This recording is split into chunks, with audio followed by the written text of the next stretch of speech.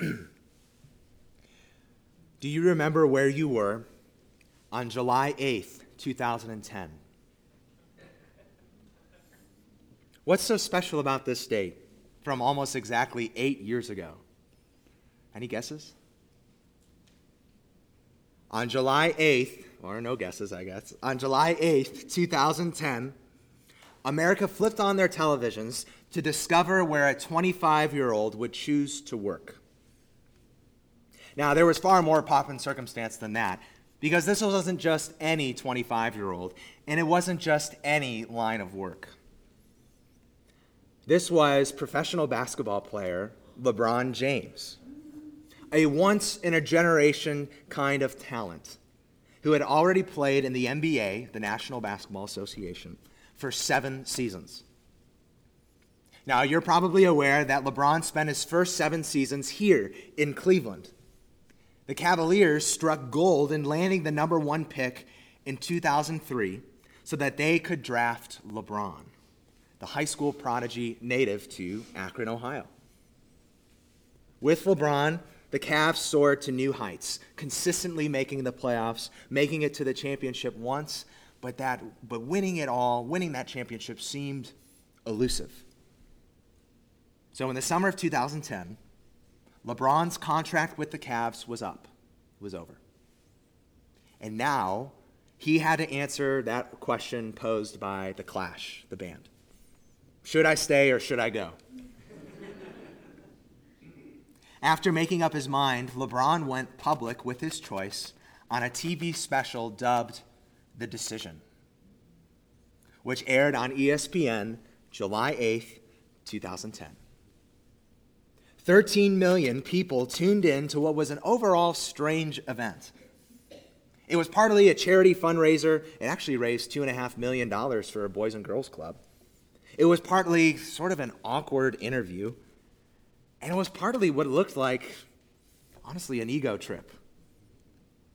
But to be fair, the whole thing actually wasn't LeBron's idea. It was rather the journalist who interviewed him, Jim Gray. So, to be fair. The Decision was a TV special that was 75 minutes long, and the actual decision part didn't come until 30 minutes in. Do you remember where you were? Because I do.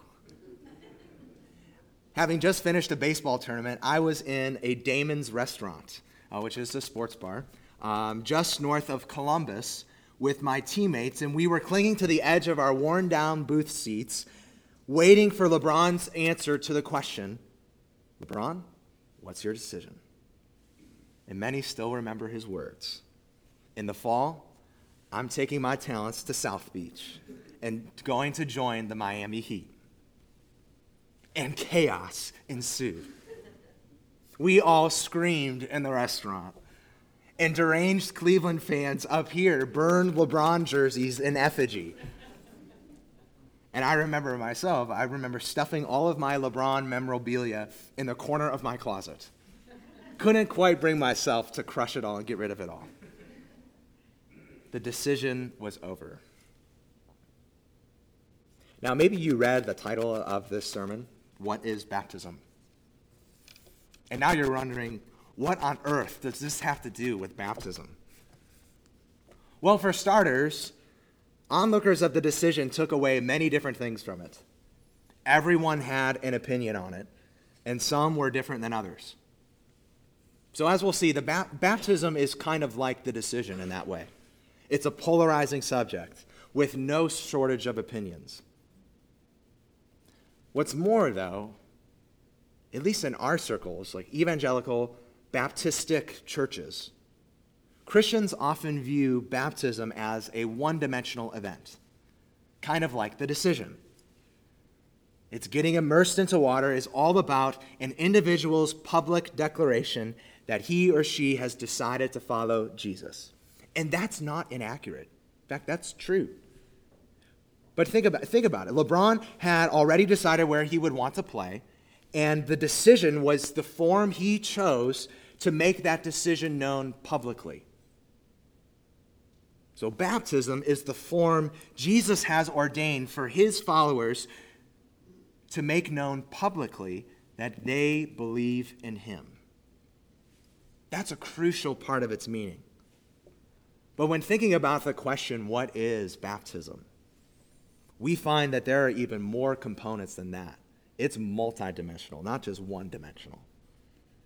So the main point for our time together is that baptism is rich in meaning and is an act both of individual believers and local churches. Baptism is rich in meaning and an act both of individual believers and local churches.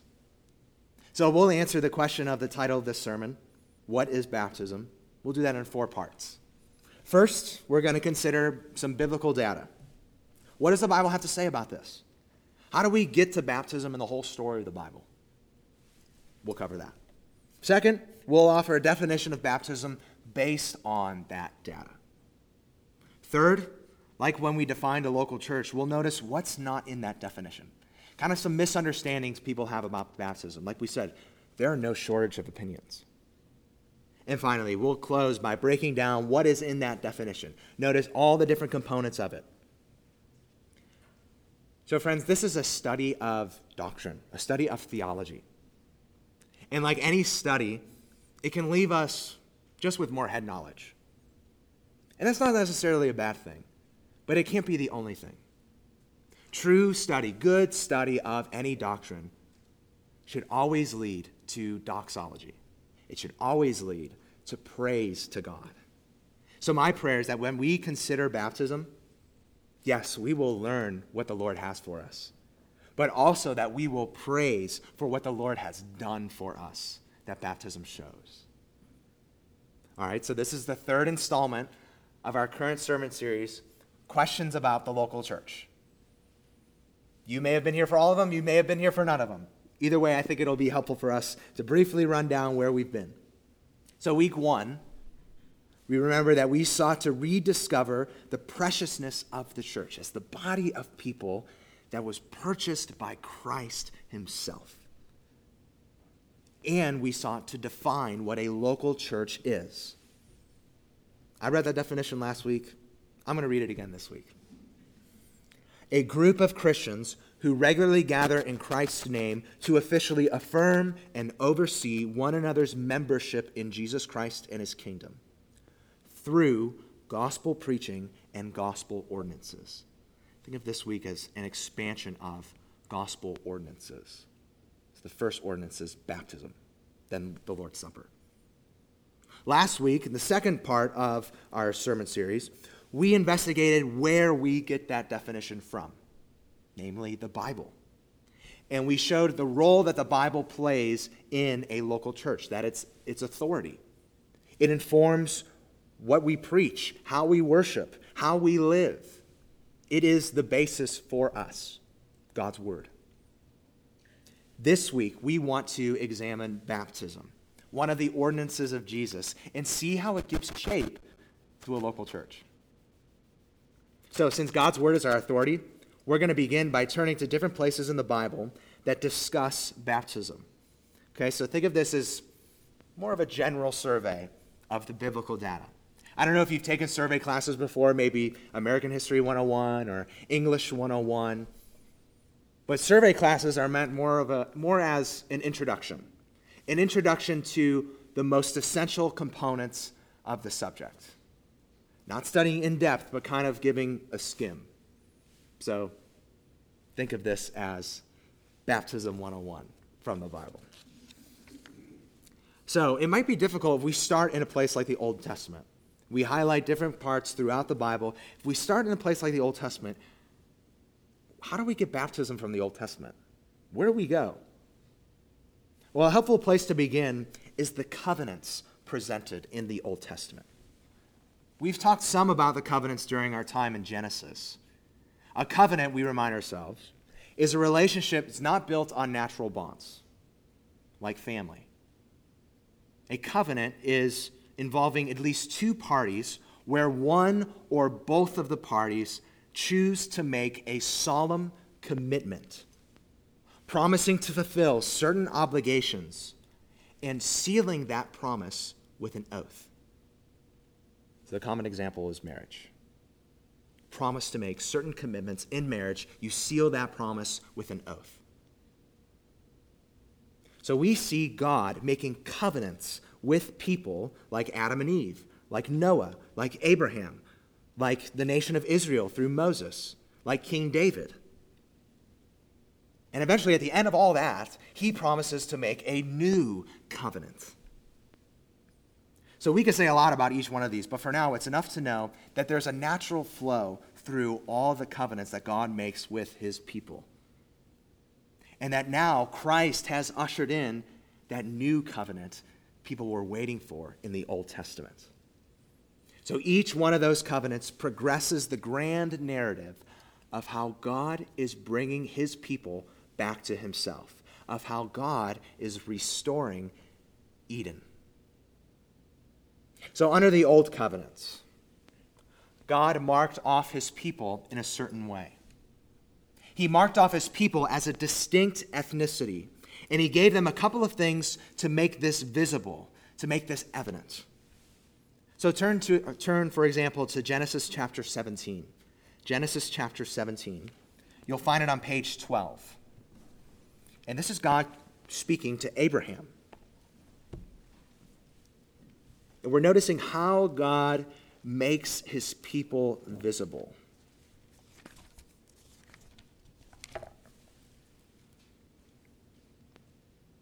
And here, God gave Abraham the sign of circumcision, the removing of the foreskin of the male reproductive part.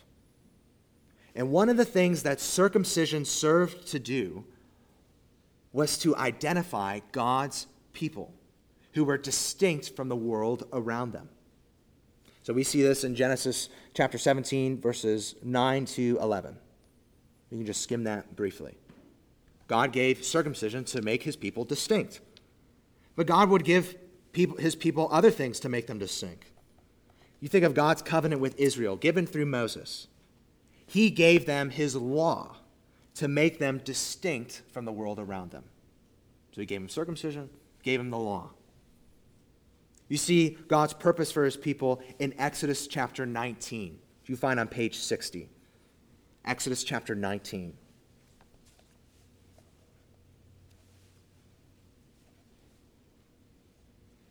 The special role of Israel in God's plan. Exodus chapter 19, beginning in verse 4.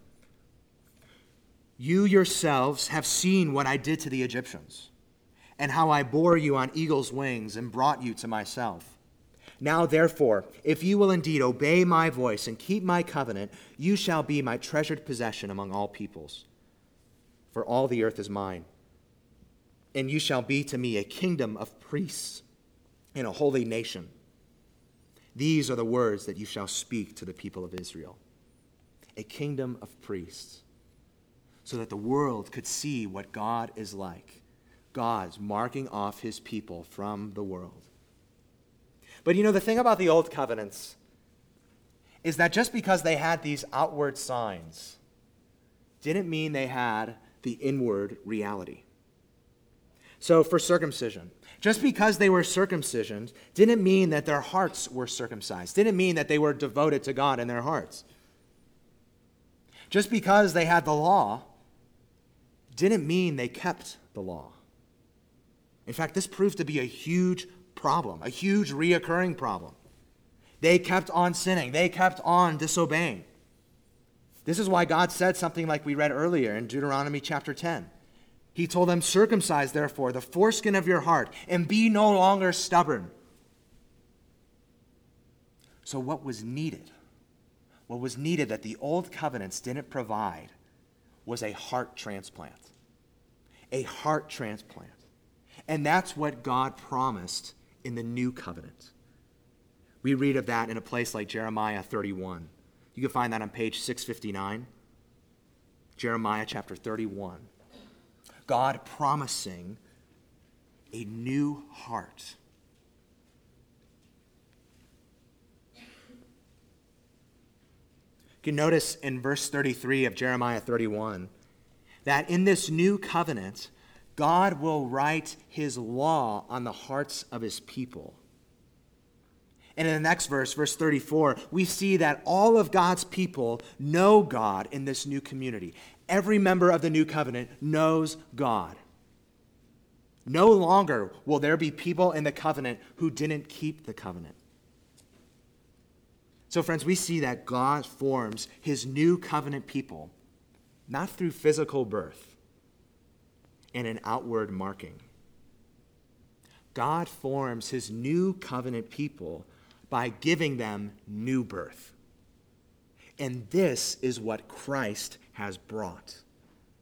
Hebrews chapter 9, verse 15 says that Christ is the mediator of the new covenant.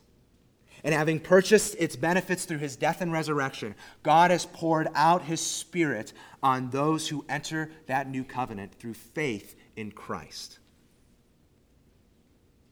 So believe it or not, this has something to do with baptism. To understand baptism, we must understand that it is a sign of the new covenant. Like the rainbow with Noah, like the circumcision with Abraham. So knowing how the Old Testament sets up baptism, we can make better sense of what the New Testament says about baptism.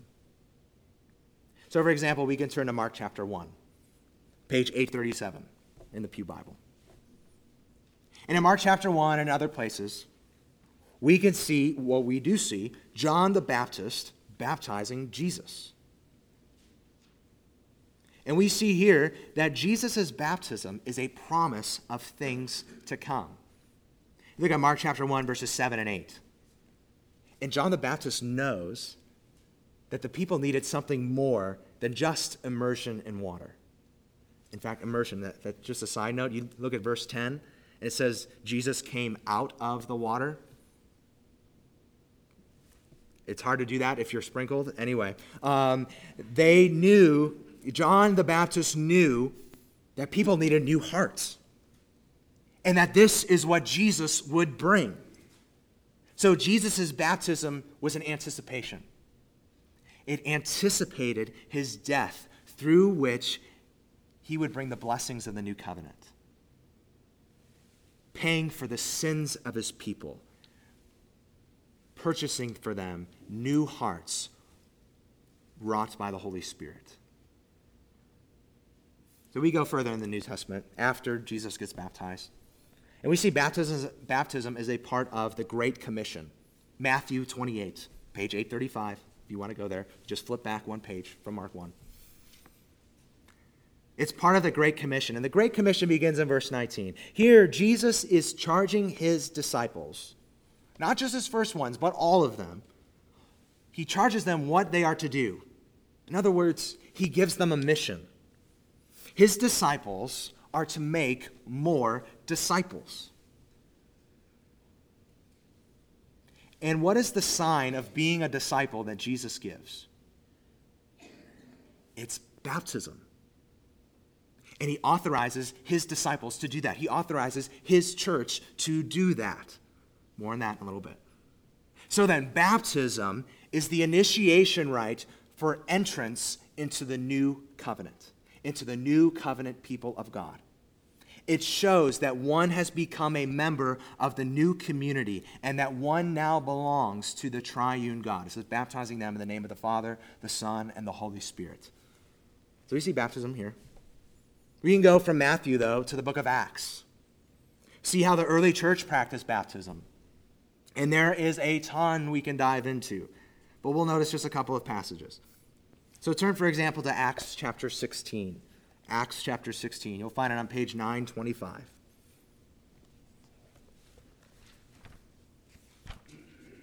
In Acts chapter 16, we see an example of baptism. In verse 30, there is a jailer in the city of Philippi, and he asks Paul and Silas a very important question. What must I do to be saved? And Paul responds, believe in the Lord Jesus Christ, and you will be saved. Their reply in verse 31, that's what they do. And what happens after they believe? Verse 32, he's baptized. And side note, it mentions that his whole household was baptized. This must also mean that his whole household also believed. Again, more on that a little bit later. But we can see all over Acts that the pattern is baptizing people after they believe in Jesus. It's similar to what happens with the Samaritan believers in Acts chapter 8. We can look earlier in Acts chapter 16, and we see Lydia believes and is then baptized. We see chapter 18 for Corinthian believers, that they believe and then they are baptized. And we'll go back to Acts later to look for misunderstandings about some of that pattern. So when searching through the Bible, sorting through all the data, look through the Old Testament, look through some of the New Testament, we can also go to the letters of the New Testament, also known as the epistles. And earlier we read two different passages, two important passages, Romans 6, Colossians 2. These passages show that baptism portrays a believer's union with Christ. So if you read the book of Romans up to chapter 6, we find that we are united to Christ how? Through faith. Through faith and faith alone. So then baptism displays that wonderful reality of union with Christ, of what that means for us. It means that his victories become our victories. His death, our death to sin. His resurrection becomes our new life and seals the hope for our future physical resurrection. And immersion portrays this, doesn't it? Buried with him in death, risen with him in his likeness.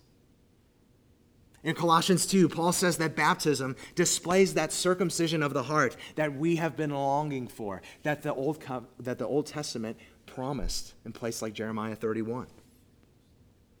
So all this biblical data about baptism, and just a couple more verses will suffice. You turn to 1 Corinthians chapter 6, page 955. 1 Corinthians 6.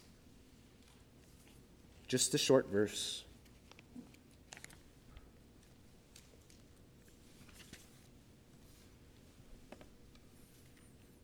First Corinthians 6, verse 11. And such were some of you, which, by the way, is an unbelievably important reminder. Such were some of you. But you were washed. You were sanctified. You were justified in the name of the Lord Jesus Christ and by the Spirit of our God. A verse similar, Titus chapter 3, verses 5 to 6. You can find it on 999. Titus chapter 3. God, our Savior, saved us, not because of works done by us in righteousness, but according to his own mercy, by the washing of regeneration and renewal of the Holy Spirit, whom he poured out on us richly through Jesus Christ our Savior. What do these verses teach us about baptism? Well, they teach us that by virtue of Christ's work, believers are holy and believers are cleansed on the basis of Christ's work. Baptism testifies of that. Baptism portrays that cleansing. It doesn't cleanse itself. No, Jesus cleansed. Baptism portrays that great reality.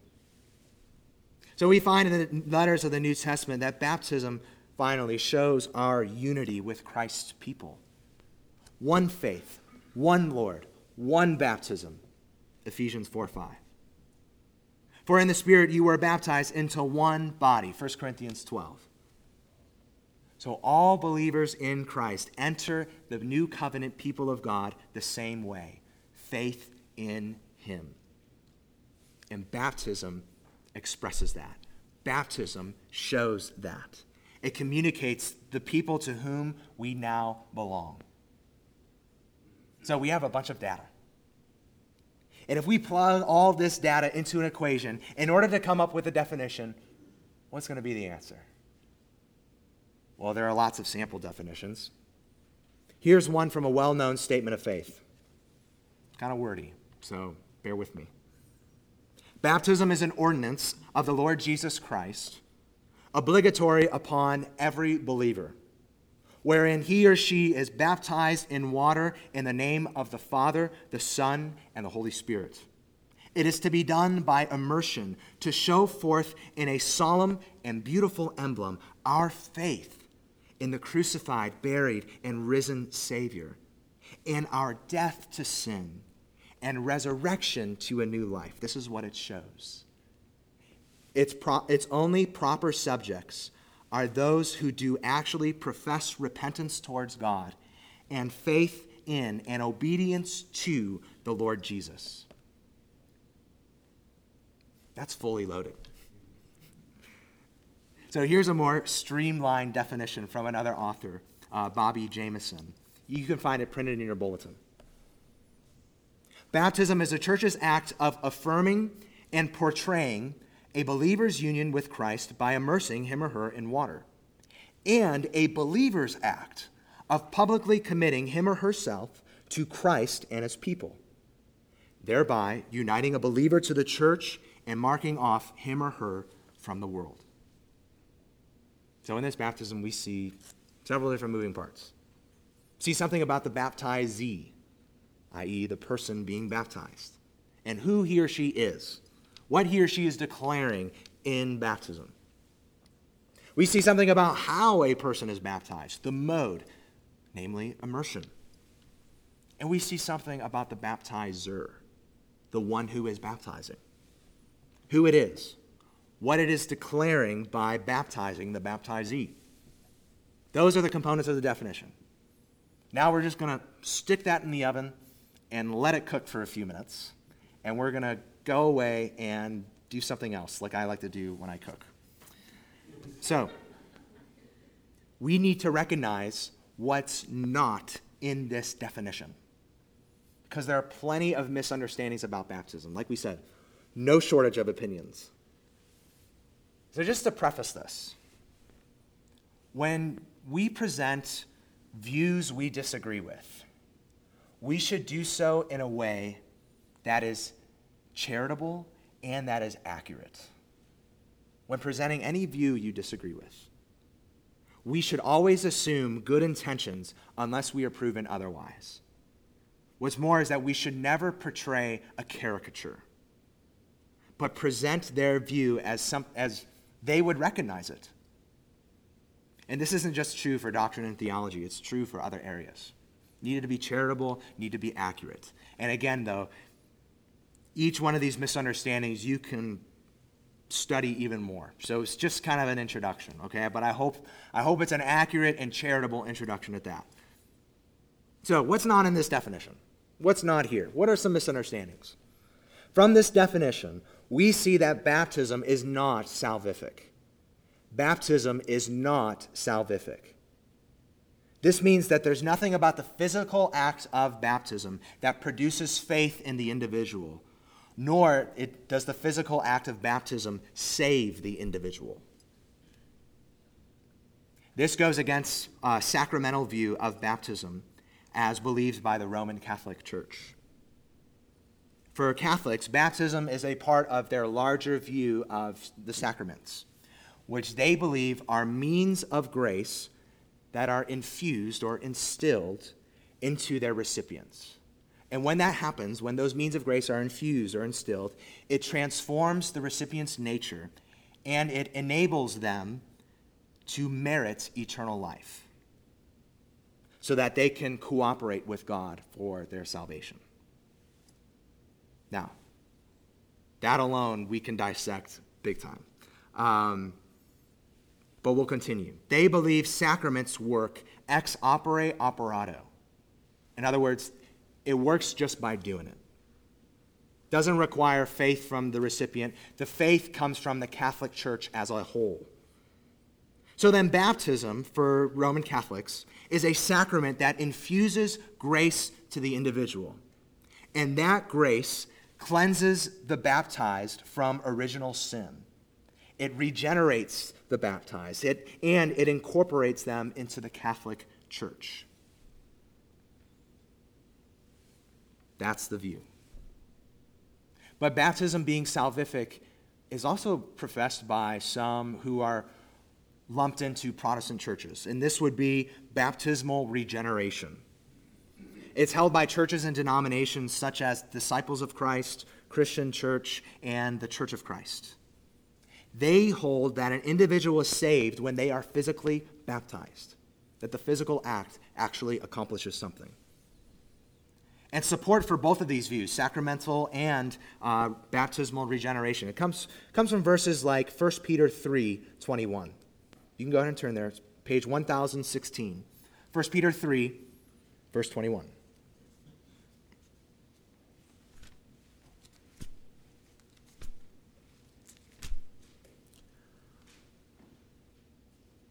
Baptism, which corresponds to this, now saves you. Not as a removal of dirt from the body, but as an appeal to God for a good conscience through the resurrection of Jesus Christ. Baptism now saves you? This mechanical act, that saves you? It's pretty blatant, isn't it? It's right there. Well, let's look a little bit closer. It's not blatant when you consider the mountain of verses that emphasize that it is faith in Christ's work that saves us. And what's more, when you look a little bit closer, it's not that shocking to give baptism this amount of credit, because everyone who believed in the early church was baptized. Like, there weren't people who weren't.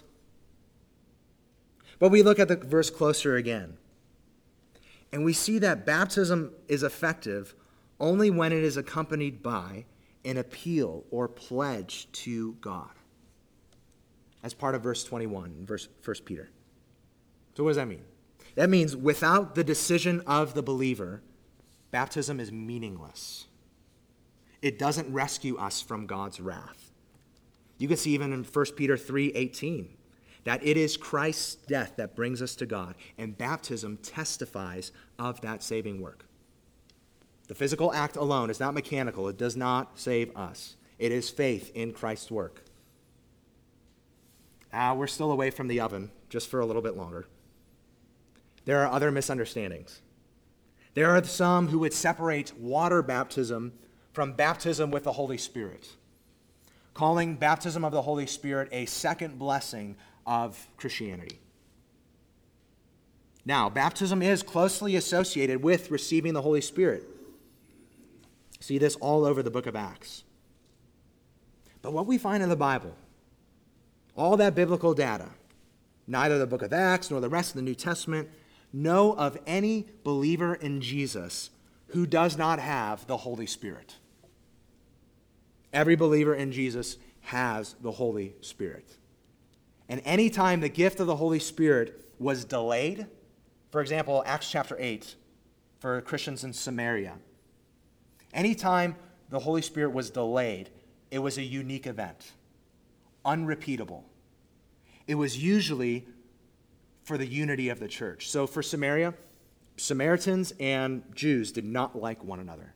So the Holy Spirit was delayed so that the apostles could witness that these Samaritans were, in fact, a part of the church. That was its purpose. It's not normative. All right, still away from the oven. Cooking time's almost done. Highlight one last misunderstanding about baptism, which is covenantal infant baptism. This is different from the Roman Catholic Church and their practice of infant baptism. Covenantal infant baptism does not believe that the baptism of infants is salvific in any way. Rather, they believe the children of Christian parents are members of the new covenant community. They appeal to passages in Acts like the household baptism. They appeal to when Jesus says, "Let the little children come to me." Now, the problems is that there's no indication that any person was baptized in those households who do not believe. There's also the problem that Jesus is not referring to baptism when he says that. But they have other grounds for appeal. They say that baptism is a replacement of circumcision. Whole big argument to make there. There's a lot we can interact with. But perhaps it just bottom line, it's a misunderstanding of the newness of the new covenant. Every member in the new covenant knows God. That's what was promised. Every member of the new covenant has the Holy Spirit. So the only members of the new covenant are those who are united to Christ by faith. That's it. And infants can't do that. So baptism correlates better, not to physical circumcision, but to that new heart circumcision that was promised. That's what Colossians 2 says. Okay, cooking time's done. We've let the definition cook in the oven for a little bit. Now we can pull it out, take a little taste test, and see what we can find. Think of it like a rich baked dessert, like a Hello Dolly. You had a Hello Dolly before? Hello Dollys are good. A bunch of different ingredients in Hello Dollys. Graham cracker, chocolate, coconut, pecans, and a whole bunch of other goodness make for one cohesive, yummy dessert. So we take a bite into this dessert, and what is something we taste? Well, we taste something about the baptizee, the person being baptized. Who is the baptizee? He or she, quite simply, as we've been defending, is a believer in Jesus Christ. We've been through the biblical data. Jesus commissioned his church to baptize those who repent and believe in him. And the only clear subjects of baptism in the book of Acts are individuals who have repented from their sins and believed in the Lord Jesus. That's the pattern.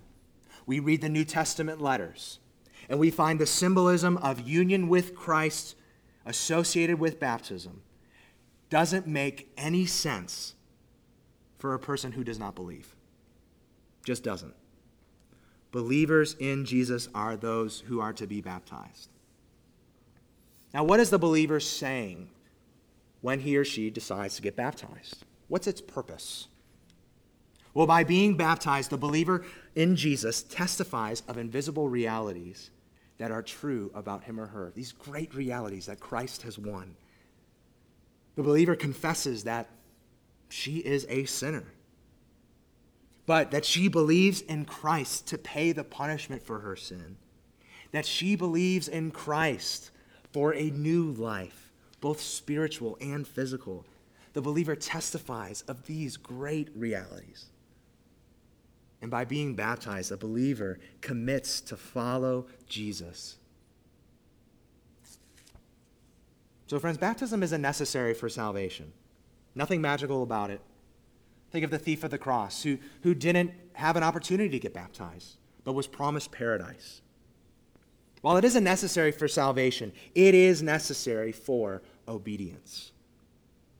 You think back to Matthew 28. Jesus' great commission. He says, by being baptized, a believer is saying that she submits to Christ's authority. Signs on the dotted line. Promises to seek to obey all his commands. Going on record. Going public in doing this. It's LeBron's decision, only it's baptism. That's the form Jesus has given to us to make our faith known publicly. But we show our commitment not just to Christ when we get baptized. Show our commitment to something else. To Christ's people. You can't separate those two. Remember that Christ has not only reconciled us to God, but also to God's people. This afternoon, read Ephesians 2. Notice that reality. Verses 1 to 11, Paul explains how Christ has reconciled us to God. Verses 11 to 22, he tells us how we have been reconciled to God's people. It's a wonderful thing that Christ has bought us. It's a package deal. You can notice this in Acts chapter 2. You can flip to page 911 if you like. Day of Pentecost. Acts chapter 2. You talk about major revival. 3,000 people get saved in one day after one sermon. I mean, geez, try not letting that go to your head. Acts chapter 2, verse 31 says that those who received his word were baptized. And then what? And they were added to that day about 3,000 souls. Added. To what were they added? They were added to the church in Jerusalem. One author gives this insight. If someone told the apostles in Jerusalem at Pentecost that they wanted to be baptized, but didn't want to join the church in Jerusalem just yet, the apostles would have sent them packing. It's a package deal. So think of baptism as putting on the Team Jesus jersey. And Team Jesus is the church. By putting on the jersey, you commit to playing on the team.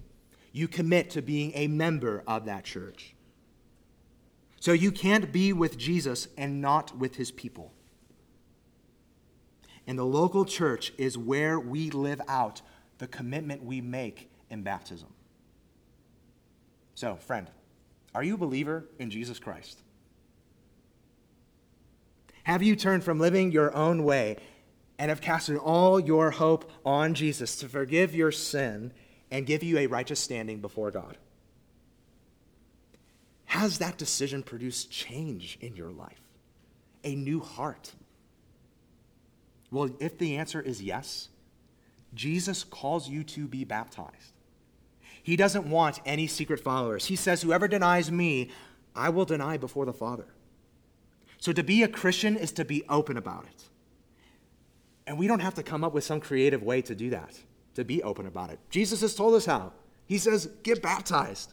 Baptism is meant to be public, and our faith isn't meant to be kept private, because it'll get weaker when it stays that way. It's like our bodies. Our bodies need exercise.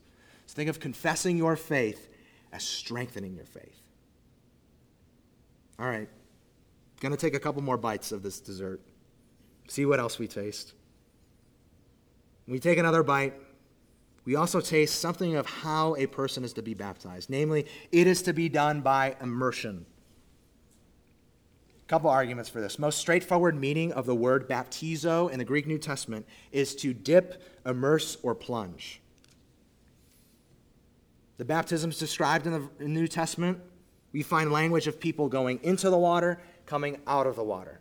When people want to get baptized, they need to find bodies of water, which if you think about it, if it was just for sprinkling, you wouldn't need to do that. And what I think a stronger argument, though, is that immersion displays the meaning of baptism so effectively. It physically mimics our burial and resurrection with Christ. It's a dramatization of that. So that was a small bite. Take one more bite. Still taste something else.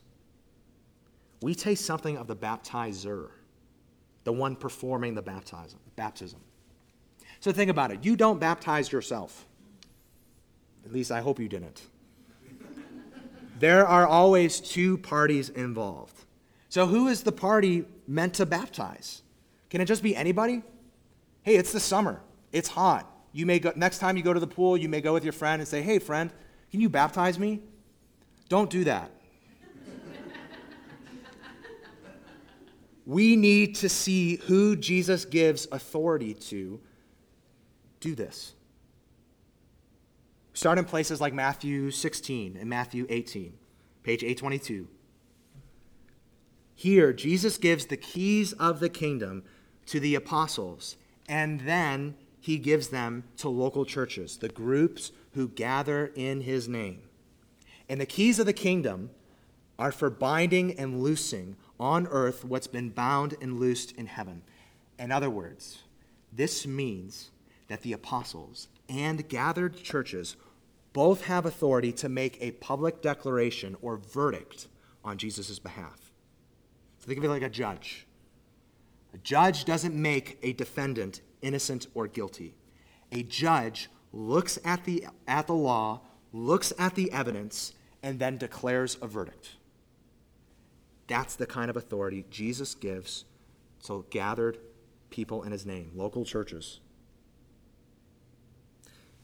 So we have to understand that in order to understand Jesus' command to baptize believers.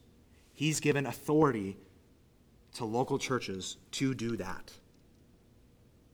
So then in baptism, the baptizee is not just saying something publicly. The baptizer is also saying something. The one baptizing is using the authority given to it by Jesus. And the local church says, when they baptize, we are affirming something about this person. By baptizing someone, a church says, as far as we can tell, you are one of us. You have professed to believe in Jesus. So to keep that jersey analogy, when baptizing someone, a church adds them to the team roster and gives them a jersey to wear. And that jersey makes it clear who is on Team Jesus. And think of that jersey, too, kind of as a passport. So if you go to a different local church, you already have the passport. You already have that jersey. So a local church has been given authority to do this. Just to close, if that's the case, a local church given authority to baptize believers, then we should want to do this well. We should want to take care of this responsibility well. And to do that, we must make sure, at least to the best of our ability, that candidates for baptism understand the gospel and understand what they are getting into by doing this. So when 3,000 people, day of Pentecost, super revival, beginning of the church, 3,000 people baptized, added to the church, it was pretty clear what you were getting into. Because people back then did not like Christians, as is the case in a lot of places around the world. They knew they were signing up for a new life among the followers of the Messiah who were regularly persecuted for their faith. Today, in our climate, things aren't so clear about what we're getting into. So before getting baptized, people need to understand what it means to follow Jesus as Lord and to commit to his church. And by committing to his church, you are signing up for the responsibilities that it takes to belong to a church. It's saying that you are willing to be held accountable by God's people if you ever live unrepentingly in a way that is contrary to what you are professing in your baptism. You're saying you are willing to be held accountable like that. God forbid. So in our context today, doing this well, making sure we have good candidates for baptism, especially applies to children. While God can absolutely save kids, it can be difficult for a church to affirm the credibility of a child's faith in Jesus just because it's natural and good for them to want to obey their parents, to want to please their parents. And it's a huge trend in American Christianity that churches affirm the conversion of a young person while later that conversion proves to be false. So then that person can look back on their baptism and get false assurance, which we don't want to give. And it weakens the church's overall witness. It weakens what the power of the gospel should be. So, don't get me wrong what I'm saying. A young person's faith should be encouraged. It should be guided. Don't want to keep them from obedience. At the same time, a young person's faith should be observed and it should be tested, at least for a season. And probably in that season, it is wise not yet to partake in the ordinances and not yet to partake in membership. So, personal testimony. I was 5 when I got baptized. I got baptized here. In fact, it was my dad who baptized me. Do I think I was saved when I was baptized? Yeah, I do. But it would have been far more meaningful to me if I had waited. What's more, when I was baptized, I didn't know what it meant to commit to the church. That those who are baptized by a church, I think, should become members of that church. I don't see that separation. And it'll be clear in the coming weeks. It's not that you have to be a theologian, but you need to be ready for the responsibilities of what it means to belong to a church. You need to be ready for accountability. So I know, friends, this is a just sensitive, it's a multifaceted subject. And boy, do I not want to take it lightly. So I can speak for me, I can speak for my dad, for Don, for Dean. We want the best for the kids here.